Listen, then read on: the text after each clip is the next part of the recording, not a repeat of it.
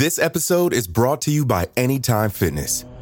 Forget dark alleys and cemeteries. For some, the gym is the scariest place of all, but it doesn't have to be. With a personalized plan and expert coaching, Anytime Fitness can help make the gym less frightening. Get more for your gym membership than machines. Get personalized support anytime, anywhere. Visit AnytimeFitness.com to try it for free today. Terms, conditions, and restrictions apply. See website for details.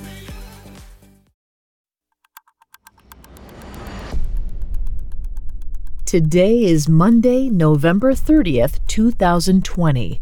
On this day in 2001, a former county sheriff from Georgia was charged with murdering the sheriff-elect after a heated election.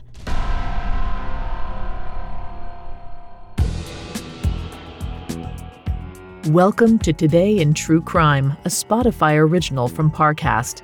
Due to the graphic nature of today's crimes, listener discretion is advised. Extreme caution is advised for listeners under 13. Today we're covering the arrest of former DeKalb County Sheriff Sidney Dorsey, who was charged with murdering his opponent following a close election. Dorsey was later sentenced to life in prison. Now let's go back to Atlanta, Georgia on the morning of November 30th, 2001.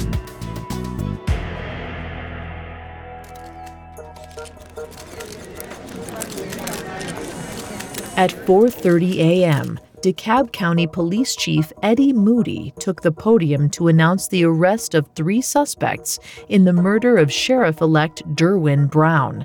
District Attorney J. Tom Morgan and current County Sheriff Thomas Brown, no relation to Derwin, stood behind him. Thomas had been elected in March in a special election called after Derwin Brown was shot and killed. Brown was a 22-year veteran of the county's police department and had won the sheriff position in a close election against incumbent Sidney Dorsey. Friends and colleagues called Brown a good, honest cop. He was a father of 5 and had often spoken out on behalf of the community and victims' rights.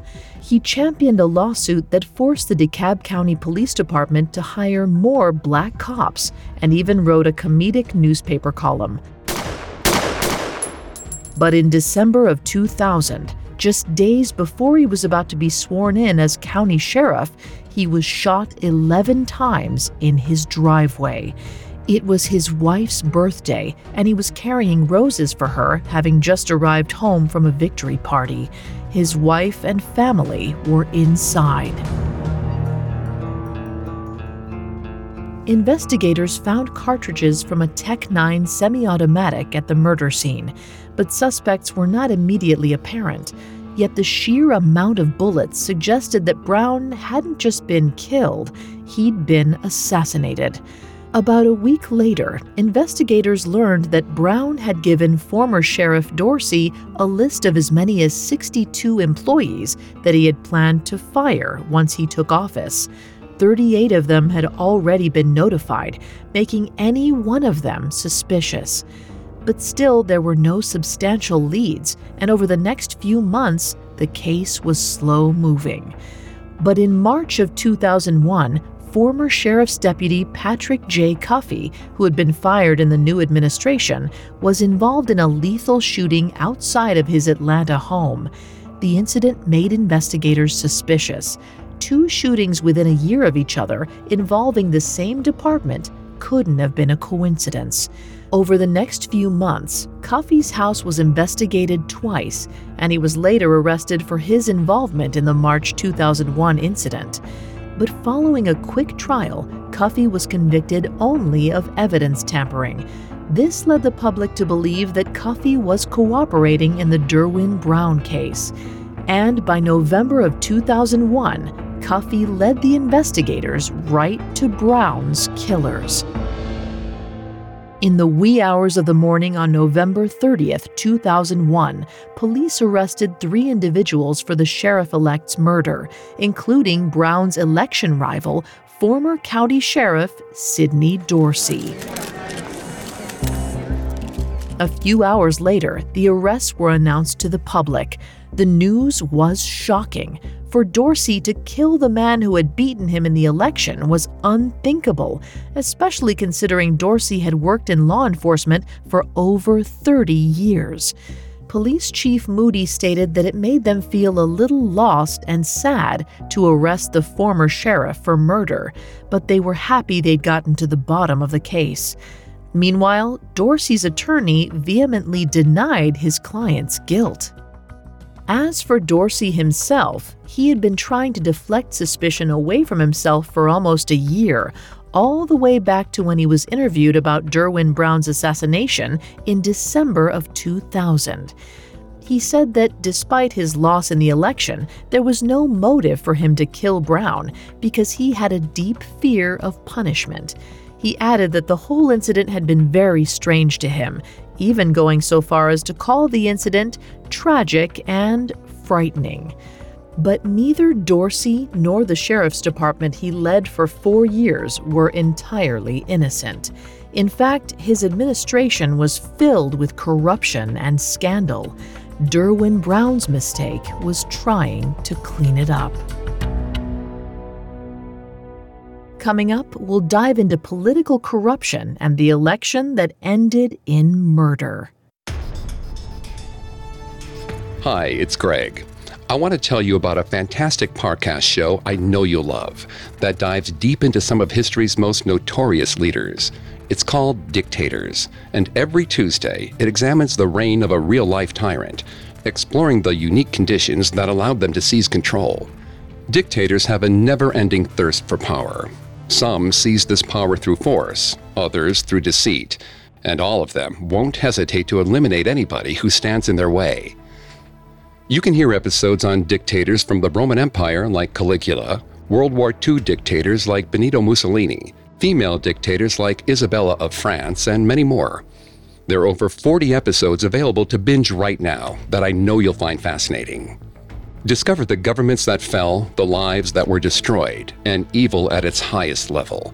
Follow Dictators free on Spotify or wherever you get your podcasts. This episode is brought to you by Anytime Fitness. Forget dark alleys and cemeteries. For some, the gym is the scariest place of all, but it doesn't have to be. With a personalized plan and expert coaching, Anytime Fitness can help make the gym less frightening. Get more for your gym membership than machines. Get personalized support anytime, anywhere. Visit AnytimeFitness.com to try it for free today. Terms, conditions, and restrictions apply. See website for details. Now back to our story. On the morning of November 30th, 2001, former DeKalb County Sheriff Sidney Dorsey was arrested for the murder of Sherriff-elect Derwin Brown. In July of the following year, he was convicted and sentenced to life in prison, as well as given an additional 23 years for racketeering and violations of his oath of office. It was a dark turn for a man who was the county's first black sheriff. Dorsey was born in Atlanta, was married to a city councilwoman, and began his career in law enforcement by famously supervising the reopening of the Atlanta child murders case. But even his time as an officer was not without charges and legal proceedings. In 1965, he killed a man in a shootout while on duty, but was cleared of any responsibility. In 1970, he killed another man at a gas station and was charged with manslaughter. But Dorsey claimed his gun had discharged accidentally, and the case was not taken any further. Prosecutors in the Brown trial described Dorsey as power mad. Throughout his 30-year career, he also operated a private security business and had a taste for money and luxury. So when he was elected as DeKalb County Sheriff in 1996, he decided to use his new status and the office's resources to his full advantage. Dorsey was accused of forcing sheriff's deputies to work for his own security company and directed county inmates to work construction jobs for his political supporters. On top of all that, he was not a loyal husband. At the Brown trial, 2 women testified as having had affairs with Dorsey while he was in office and was charged with bribing women for sexual favors. Derwin Brown had run against Dorsey on a platform that promised to clean up corruption in the sheriff's department. Though Dorsey was initially the frontrunner, the Brown campaign leaked information about the wrongdoings from his office, and Dorsey lost public support quickly. When Derwin Brown won, Sidney Dorsey was angry. His personal life was in turmoil, he was faced with sexual harassment allegations, and his marriage was wavering. So he devised a plan to get rid of Brown and run again in a special election, hoping for a victory to reclaim his position and name. Dorsey directed his deputy sheriff, Patrick J. Cuffey, to kill Brown. Supposedly, he wrote the instructions on a piece of paper, which Cuffey later ate to destroy evidence. Cuffey then enlisted their friends and other members of the sheriff's department, Paul Skyers, Melvin Walker, and David Ramsey, to help with the assassination. Long after his conviction, Dorsey claimed that though he initially directed Cuffey to murder Brown, he called it off before the night of the incident and therefore should not be charged with murder. Yet he still met with the 4 conspirators even after allegedly calling it off, and Cuffey followed through with the murder. Both Cuffey and Skyers were ultimately granted immunity in exchange for their cooperation and testimony in the case. Initially, Walker and Ramsey were acquitted of any murder charges following a state trial. However, in 2005, they were convicted at the federal level for conspiracy to commit murder for hire and were sentenced to life in prison. At the time of this recording, Sidney Dorsey is 80 years old and remains in Georgia State Prison.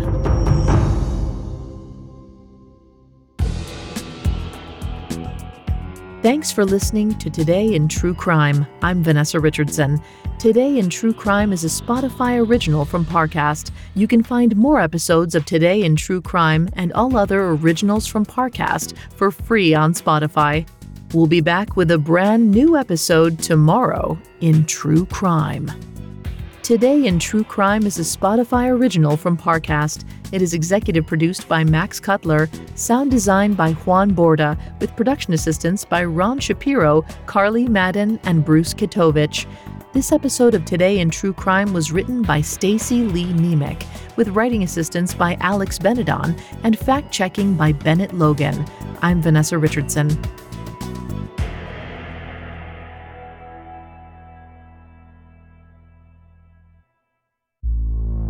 Don't forget to check out the Dictators podcast. Every Tuesday, they go deep into the minds of some of history's most despised despots. You'll get insight into their rise to power and the impact of their downfall. Search for Dictators in the Spotify app and listen free today.